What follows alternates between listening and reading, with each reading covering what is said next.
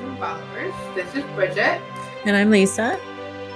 And this year we're going to start this year with 4 very special episodes covering a very special theme. Yeah. So this year we're going to do 4 episodes on friendship.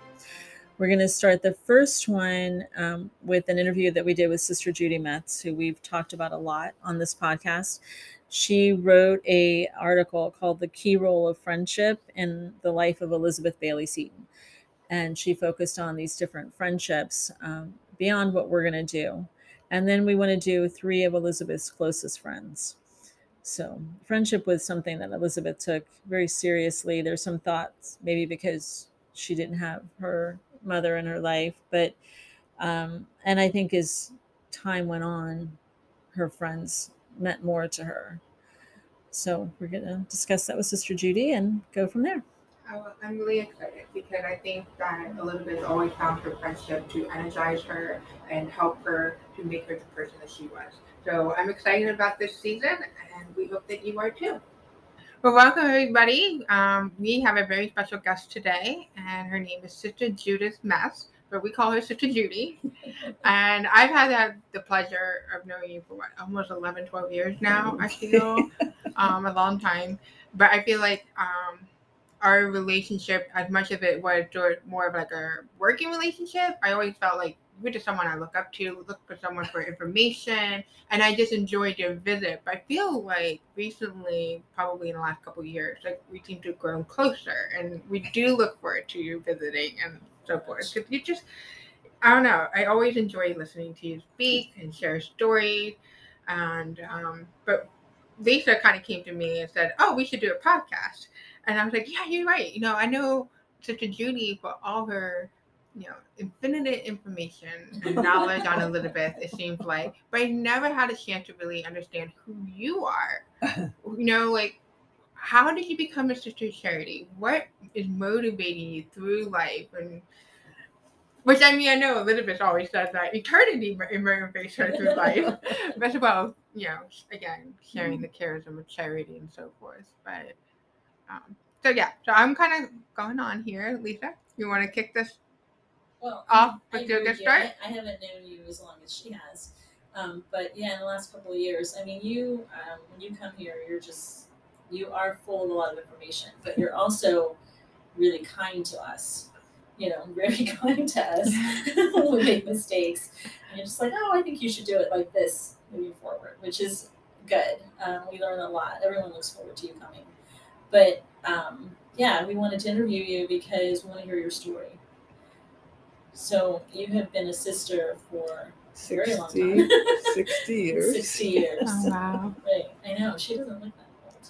So where were you born and raised? Well, I was born in Cincinnati, in the western part of Cincinnati, and I went to elementary school at our parish school, and then I went to Seton High School, which was about 2 miles away from our house.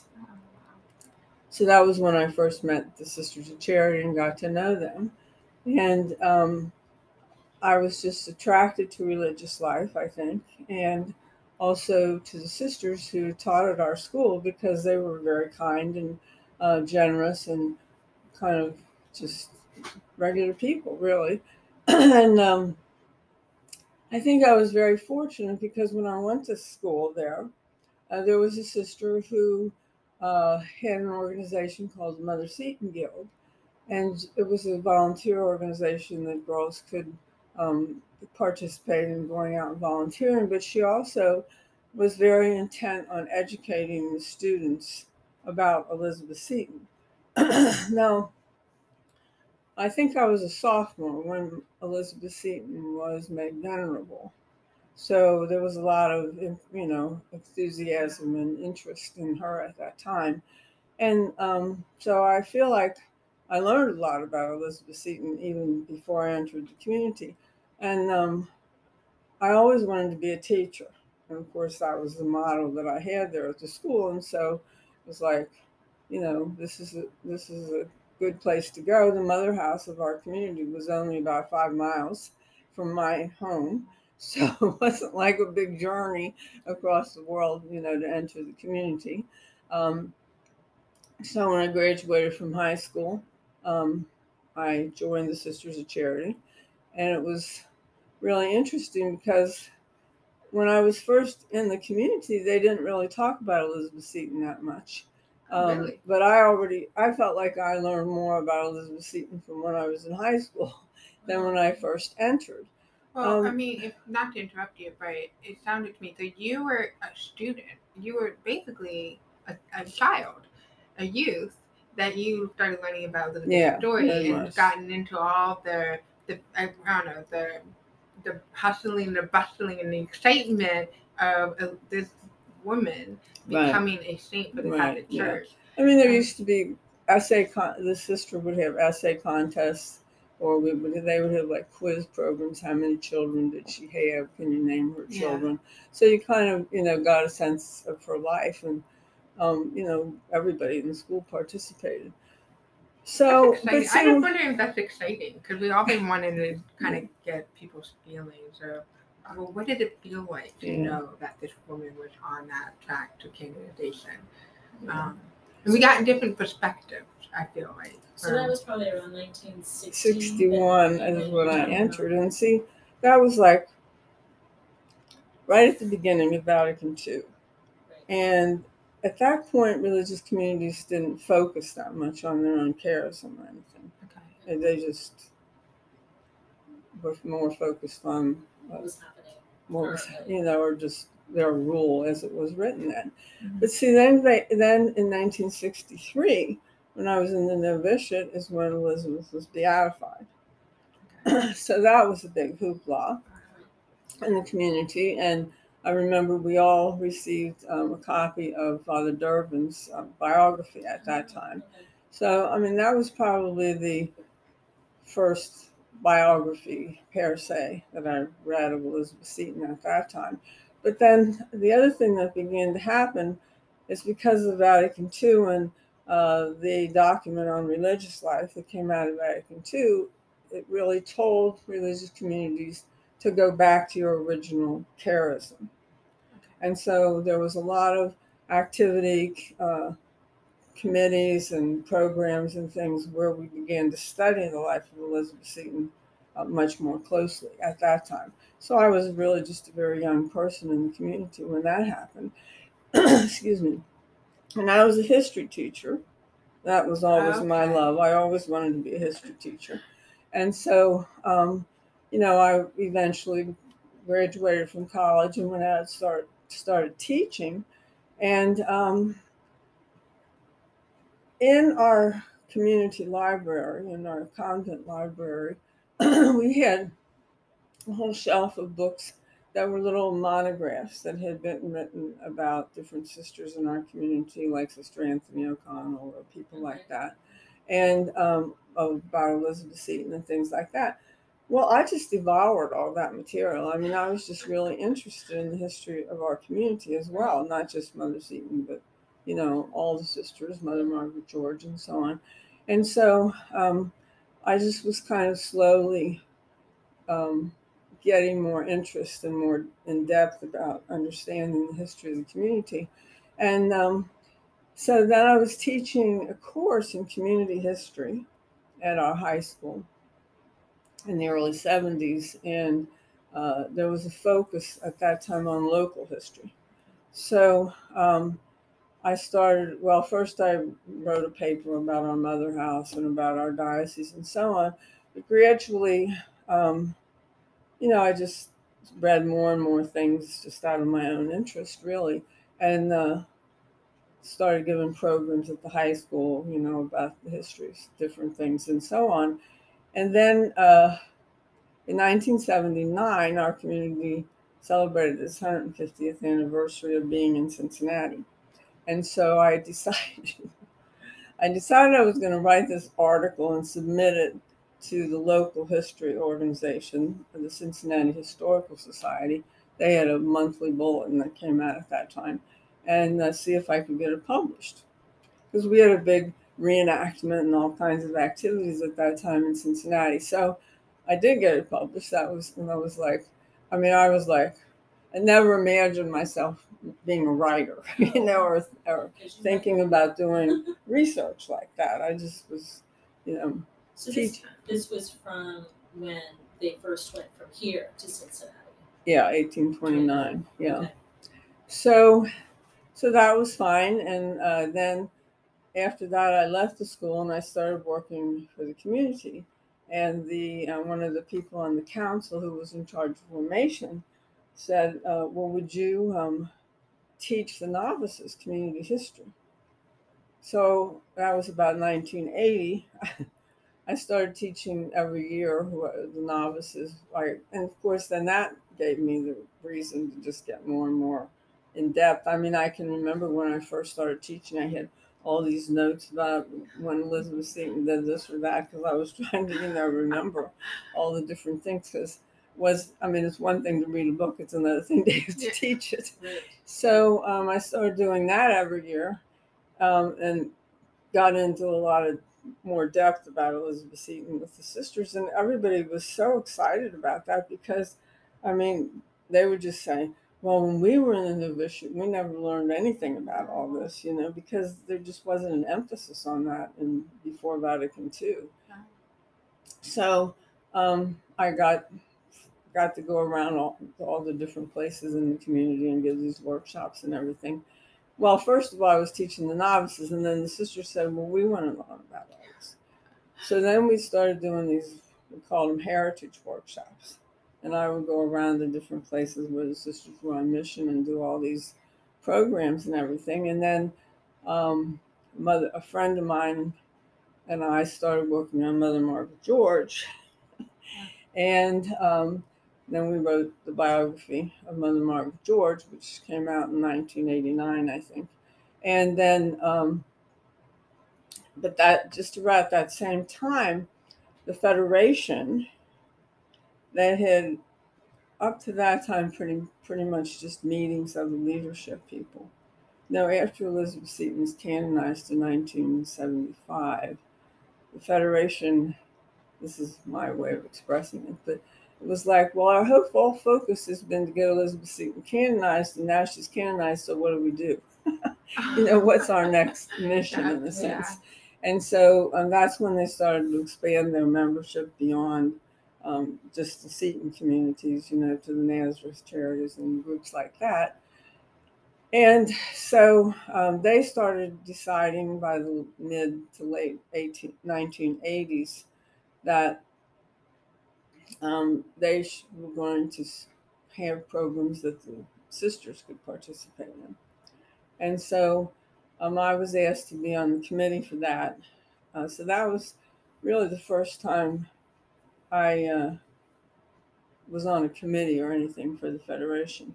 Actually, I should go back and say in 1975, which was the year of the canonization, our community decided we had a director of retirement at that time, and he decided he was going to have a heritage bus tour for the community, for the older sisters that were part of his responsibility. They were going to come here and go to New York and see the Elizabeth Seton sites and so on.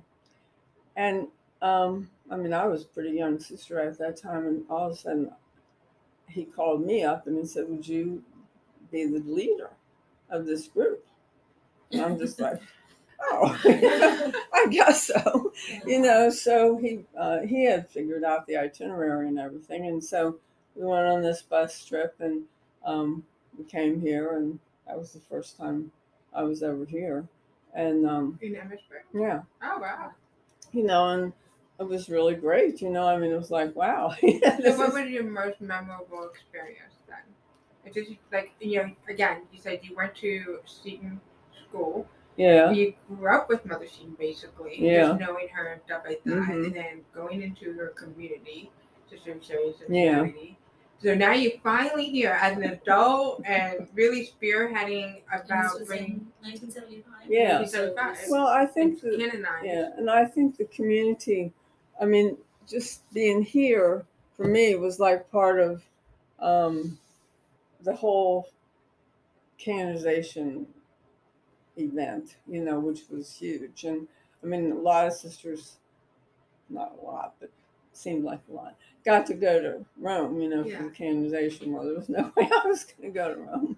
So, but our school where I was still teaching at that time, we had a huge celebration, and about the canonization, and we had a big mass over in this football stadium next door, and tons of people came, and the kids. I mean, I was director of student activities, so I got to plan all the activities, and I mean, it was really neat. I mean, it was like the kids got so excited, and there was a parish that was about a couple blocks down from the school, and every homeroom made a big banner, and then we had I don't know if you call it a parade or a procession, but we all went down to the church and had a big mass, for the kids, the students, for the celebration, and it was just really special, Yeah. And I think kind of like every step of the way, I just felt like I got to know Elizabeth Eaton a little bit better and a little bit better and a little bit better. But then I got involved with the Federation, and so I was part of this. It was called Charity of Shared Vision.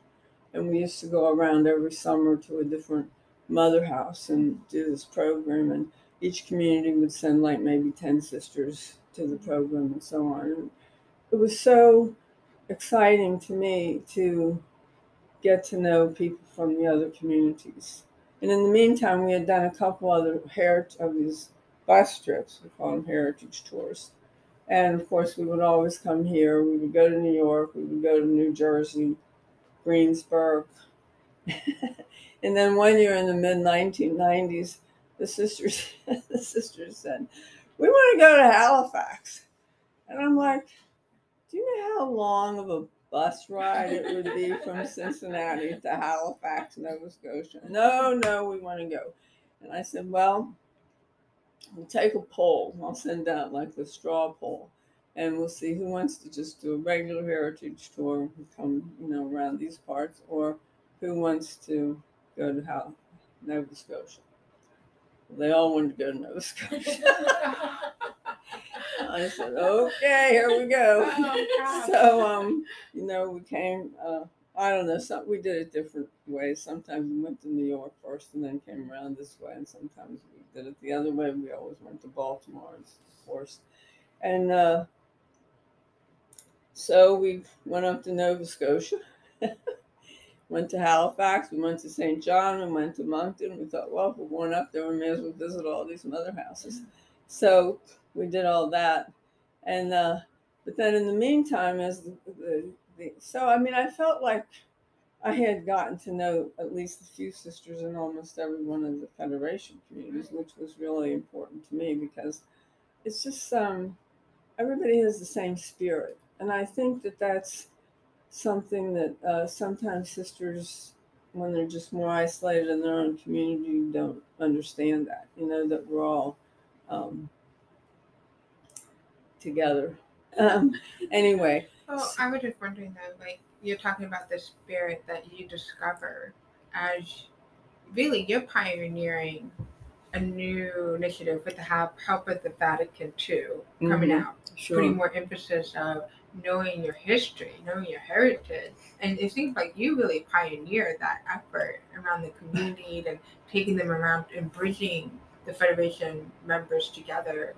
Yeah, I felt like it was really important. Now, how much of that did it help you to resonate just not only the connection that you felt in the present day, but the connection to all the sisters of the past that you never met, but you know their story because you're a historian. Well, see, because when we did this Charity Shared Vision, I had written this talk that kind of wove all the histories of all the different communities together. Right. So that was the first talk that we gave in the whole program. And then the other talks that different people gave were, more specific. But mine was just kind of to try to create this idea that we all came from the same spirit and we're all really one community in a lot of ways. And so I had to do a lot of research to do that. But I mean, it just was So I kind of knew the stories, the founding stories, at least, of all the communities, which I thought was fascinating. Yeah, they're very interesting. So then after we did that Charity Shared Vision for a couple of years, the Federation decided they were going to have this, what did they call it? A symposium or something, where they were going to invite scholars to write papers and then present them at like a symposium. And so I was invited to be on the committee for that. And so Kathy Flanagan, I don't know if you remember her, but she and I did a paper together, on the history, more of the history, like of Mother Seton. And then the other people again went into more depth, like on her spirituality and things like that. I mean, the proceedings of those things were published in the Ascension Heritage. Flanagan's. Yeah. You're talking about Flanagan? Yeah. Yeah, I've seen some of her articles. Yeah. So anyway, so then at that first symposium, all the presenters got together and talked about how frustrating it was to try to do research on Elizabeth Seton because her papers were just scattered all over the place, and it was hard to get access, like to the letters or anything like that. Really, what you had to do was to use the published biographies and take excerpts from Durbin or Annabelle Melville or whatever, and try to put things together that way. So the sisters who were the presenters at that symposium wrote a petition, in a sense, or a letter to the Federation, and they said, we think that we should publish the writings of Elizabeth Seton. The Federation should do that. So kind of, how things like that go. It takes a while. But they got back to us and they said, well, that's a good idea and we'll support it. So who wants to lead it? And nobody stepped up to lead it. And I was like, wait a minute. So I said to Regina, who I knew pretty well by that time from all the Federation stuff, and I said, her a long time. Yeah. So I said, I'll do it if you'll do it. So we decided we would be the co-chairs of the Seton Writings Project. That was in 1992, 30 years ago, that we started that. And so then what we wanted to do was get a person from each community of the 6 Seton communities to be on the committee. And so Kathy Flanagan was the one from New Jersey. And then Vivian was the one from Pennsylvania. And we had kind of trouble getting anybody from Halifax. So we had somebody and then she quit and somebody else. And nobody really stayed very long. So it wound up, then we needed a daughter. And nobody knew any daughters very much. So I said, well, I knew Betty Ann because she was here at that time. She was like director of mission. I don't know exactly what her title was. She wasn't, it was before she was the archivist. Okay. And I said, well, I knew her. And I said, I know she's really interested in the history. And so maybe I could, so they said, fine, you ask her if she'll be on the committee. And of course she said yes. And so we had 5 of us. We just really, had 5 people. And then Ellen Kelly, I don't know if you ever met her. Yeah, I've never met her. She did Nimrod Squires, I think. She what? The Nimrod Squires. Yes, she's the one that wrote. She taught, can't be. She taught at Loyola, at DePaul in Chicago. And she was a former daughter. And she was an English person rather than a historian. But she had taken an interest in the history of the community. And so she had written the numerous squires and so on. And so she was kind of like involved, but not really part of the community. She knew enough. So that was another person that was involved. So we started, Regina and I really just started together, and we started trying, asking everybody to send us lists of what letters they had in their archives and so on, and making lists and getting copies and so on. And So like how random were some of these letters out and about? well, we just we kept, well, we knew the ones that the communities had for sure, but then some of these other places we just started contacting different places that we thought might have material that was related to, like the Archdiocese of Baltimore, or kind of the collections of some of the priests that she dealt with and things like that. And it was just a matter of keeping on, in terms of trying to find these things. And then for the most part, we had to transcribe them because, every community, I guess it was pretty much when the Federation was formed, Father Bergio, I think, he thought that every community should have some original letters of Elizabeth Seton. So some communities just had that much of what they had, but then New York had quite a lot more, of course, just because of the location. And then we had more. I think I have this theory, this is unsubstantiated, but I think that when Mother Margaret George came to Cincinnati in 1845, she had material that belonged to, that was from Elizabeth Seton. Because some of the things that we have no provenance on. We don't know why, we have original letters, but we don't know where they came from. Yeah. I mean, we know which ones we got from the Federation, or from the Guild, Seton Guild, but the rest of them. So it kind of seems logical. Yeah. It makes sense. Well, I mean, she was one of the original people, and. Yeah. And Elizabeth Boyle took things to New York. Yeah. And it reminds me actually of something that I was just talking to you about, the article you wrote on friendship. You mentioned in there that she liked to write journals that she would give her friends. Yeah. And so in some ways it would make sense that Elizabeth might give them some of her letters, maybe for inspiration. Well, see, we have a copy of the Italian journal, and we always thought it was an original. But when Ellen Kelly was doing some of her work, she came to our archives and she said that she thought, and I think she's correct, that the journal we have was actually copied by Mother Margaret.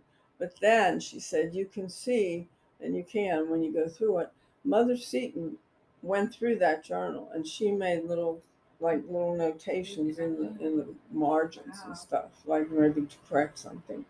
So it's like goes back to the time of Mother Seton, but I don't think it's in her handwriting. Yeah, it's so important, and this comes from the JHIs too, just stressing to them the importance of the written word. Mm-hmm. And I think it was so interesting then that they would go back to people's letters or their own letters and they would tweak them later. It kind of reminds me of Father Brute with some of Mother Seton's early letters. He would write in the margins, she didn't really mean this. Yeah. Yeah.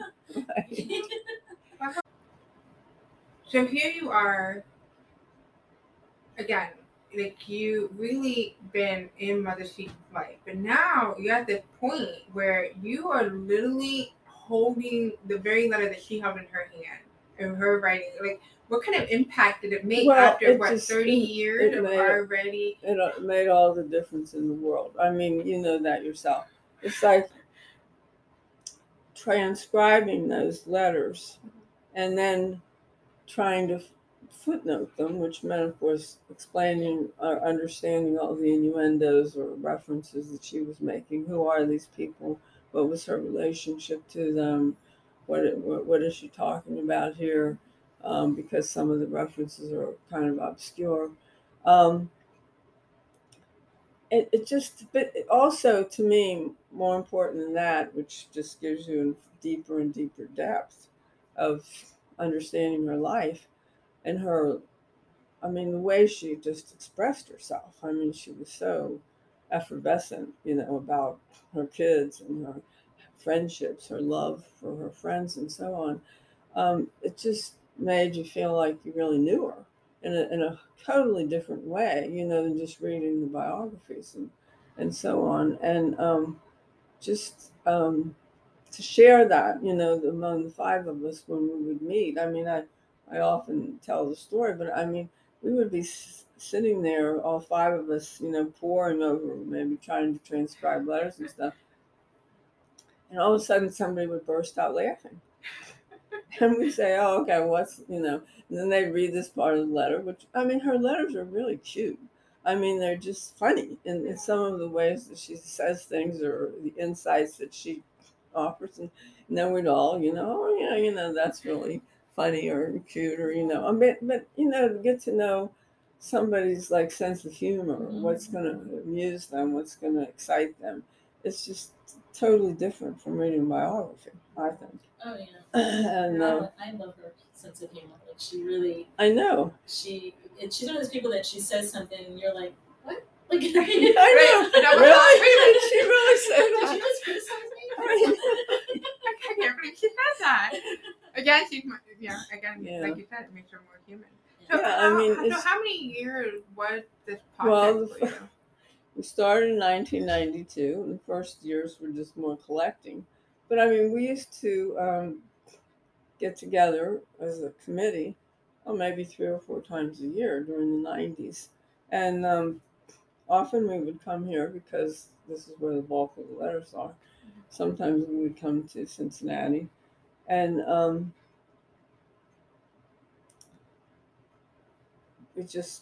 we all had other jobs, so it just was time, it was things. And so somehow I wound up with everything on my computer. And so, and Regine and I, tried to do the work of like the final putting it together and everything. And the first volume, I think, was published in 1999, wasn't it? So that's like 7 years that we just worked. And that was only up to the time that she left New York. Yeah. Wow. And then, we just kept going.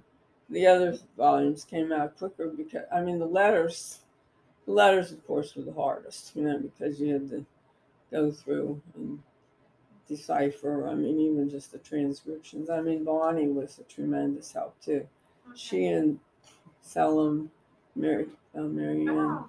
Do they really do go way oh back? My gosh! Yeah. I didn't realize they went that way back. Bonnie was like wonderful. I mean, she's really good. She knows that stuff.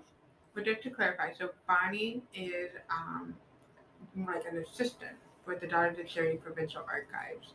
And I too have known her just as long as I have. And you keep one where Lisa and I would just go right to and like, hey, and she just knows it like that. Like it's just absolutely amazing. She's yeah. And she's so helpful and cooperative. I mean, she's always willing to help you. So I mean, I don't know, without those people it would have taken us a lot longer because they did some of the initial transcriptions. Betty and had been working on that because by that time she had become the archivist. And and then we would go back and look at it with the original and so on. But I mean, they did a tremendous amount of work too. So, we just kept plugging away. And of course, volume 3, A and B, are not as difficult because they were just longer documents and putting everything together. Yeah, they didn't need the kind of footnoting that the letters. For journals and meditations, things like that.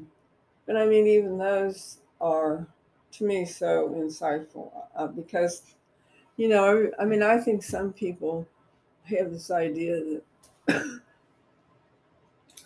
she was just kind of going along in life, and she became a Catholic, and then all of a sudden she had this wonderful spirituality, and I'm just like, no. Right. She had this wonderful spirituality before she ever became a Catholic. I mean, and to really appreciate that. Right.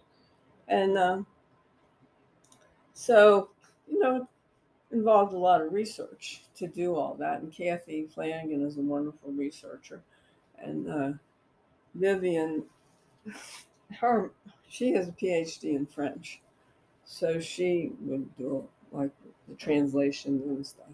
Yeah, so much of it's still written in French. I mean, Yeah. Mount St. Mary's, they have letters between her and Father Dubois Yeah. that have never been transcribed at all. Mm-hmm. So I'm like, you have You have students that major in French. Have them do it. Why are they doing it? Right. Well, I think it's it's too bad that people that like Mount St. Mary's that have archives like that they don't use it as a teaching for the kids. I mean, when I was in college, which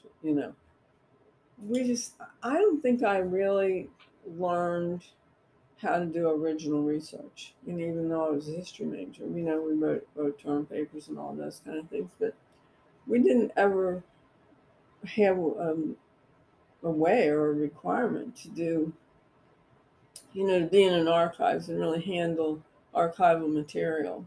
Even when I got my master's, you just didn't have access to that type of thing. And I think, really it was when I started working in our own community archives to do the history of our community that I have done. And then also this Mother's and the Elizabeth Seton stuff that it was like, this is the only way to do research, is if you can, you can't go to Europe and find all that stuff. But I mean, in this case, to just have access to the original materials, because just seeing the material, just handling it, makes you feel closer to it than reading it in a book. So, did you ever have like some sort of transformation though for yourself that you felt that Elizabeth was almost responsible for after you're going through her work?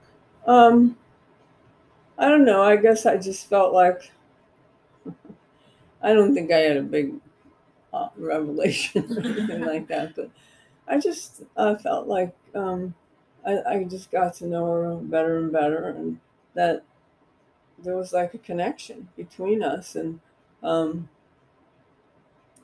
that I really appreciate her spirituality, which I feel like has informed the way I've developed myself. And I guess I prayed to her a lot, just more spontaneously, just like, oh God, just as an inspiration. I mean, the other day I was thinking about something and I thought, Elizabeth just had such a wonderful way of being welcoming to just about everybody. I thought, I wish I could be like that. Yeah. You're just, when I get upset or angry, and I think, how would she would be? Yeah. She had plenty of things to be upset about in her life, and not that she didn't get upset, but she kind of was able to work through it. Or even her friendships. I mean, I just think it's so beautiful. I mean, like you were saying about the article. I mean, I think her friendship with Julia Scott is just fantastic as an example of true friendship.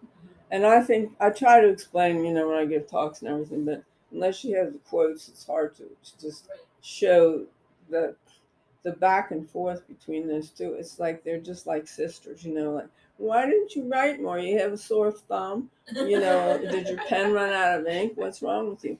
Or you didn't fill up the whole page. There was still room on the paper. You could have written more. I mean, just things, just such a comfort level between them. And also the fact that even though they went their separate ways in terms of religion and things, that didn't make a bit of difference to them. Trying to remember that about even today. I mean, you have your own family members sometimes that don't see things the same way that you do in life, and you go, okay, we can do this. Well, I think because I was doing research with Julia Scott for a future podcast, everybody gets hung up on when Julia Scott came here to get Rebecca, and she only stays for an hour. Everybody's like, "Oh, I wonder if that was a break in their friendship or whatever." But I think when you write as much as they were writing, you don't need to see each other in person. I write really long letters to two of my nieces, like 20-page letters. So when they come, they live in Michigan. When they come, it's not like we need to sit and talk for hours. I already know what's going on in their life. So well, and I think also, I can't imagine what the roads were like to get here in those days and how long it took. And it's just like, that was, in a sense, an obstacle. I mean, it's like, well, okay, the reason I came doesn't exist. Now I got to get back, and I can't. I don't think it had anything to do with the rupture in their relationship, for sure. And like you said, the quotes are so beautiful between the two of them. I mean, my favorite is, I think it was after her husband died, when she said, "Peace is here with me. It's where you'll find the attention and affection of a friend." And it's just so kind. Like, come and stay with me. I'll make sure you're. Yeah, I mean, it's like, come and stay with me. And Elizabeth says no. We'll send Anna. I'll raise Anna. No. So then she sends money continually for Anna, to be able to have the things that Elizabeth couldn't afford. I mean, I just think it's just such a testimony of real longevity of a relationship. I mean, because they were friends from the mid 1790s until Elizabeth's death.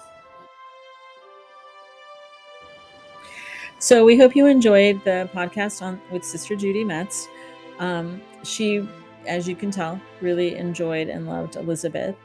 I did want to quote one quote from her from the article. And she said, "For Elizabeth, who did not have the benefit of a mother's tender love, her close friends created a network of people who offered her physiological, and spiritual support.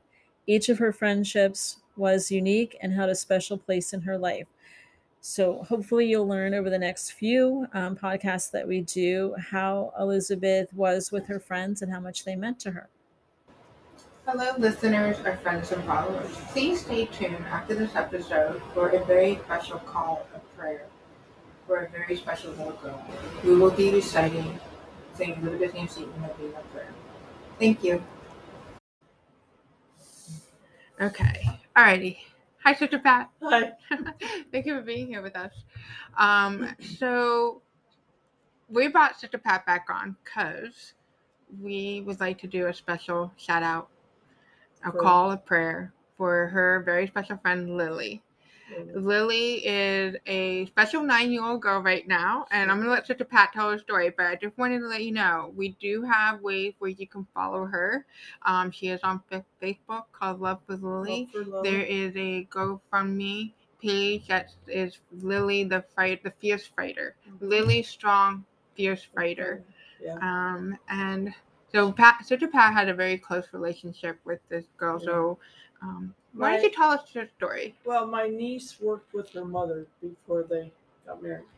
And both of them have 2 boys and a girl. And Lily, her name's Lily Bowen. She lives in DeWitt, Michigan. And she has had neuroblastoma 2 times. So she's on her 3rd time. She beat it twice since she was 3 years old. Oh, wow. And they didn't give her much chance of living when they first found out.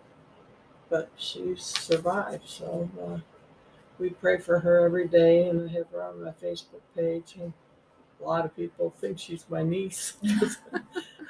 But she's a sweet little girl. So you were just showing us some pictures of her. Yeah. So she just turned 9, She right? just turned 9 a couple weeks ago, yeah. So where is she now? Like, what's going on in her life right well, now? she's still in Michigan. She goes back and forth for transfusions and for her treatments because she's in an experimental treatment down in North Carolina. She's going there, I think, the end of the month to get checked. I mean, this is not a normal life for her. Oh, no. And it's hard on their family. You know, we got 2 boys that are healthy, and Mom is with Lily a lot. Yeah. And so I'm sure it's hard. And do they know the Sisters of Charity of Cincinnati? You know, they have a close relationship with everybody. Yeah. So we're praying to Mother Seton for her. She's got a Mother Seton relic, and we're praying for her every day. So there is the common novena prayer. Is this the same prayer that Same you guys prayer, do? yeah. Okay. This is available here at the Seton Shrine. It's also available online. So if you look for, St. Elizabeth Ann Seton Novena Prayer, you can get those words here. But so we would like everybody to join us as we pray for Lily. So if you don't mind leading us in prayer. Okay, in the name of the Father, Son, and Holy Spirit, amen. O God, our Father, glorified here upon earth, your servant, Saint Elizabeth Ann Seton, by manifesting the power of her intercession, with the favors we now implore, that they will find a cure for Lily's neuroblastoma. We ask this through our Lord Jesus Christ, your Son, who lives and reigns with you in the Holy Spirit, one God, forever and ever. Amen.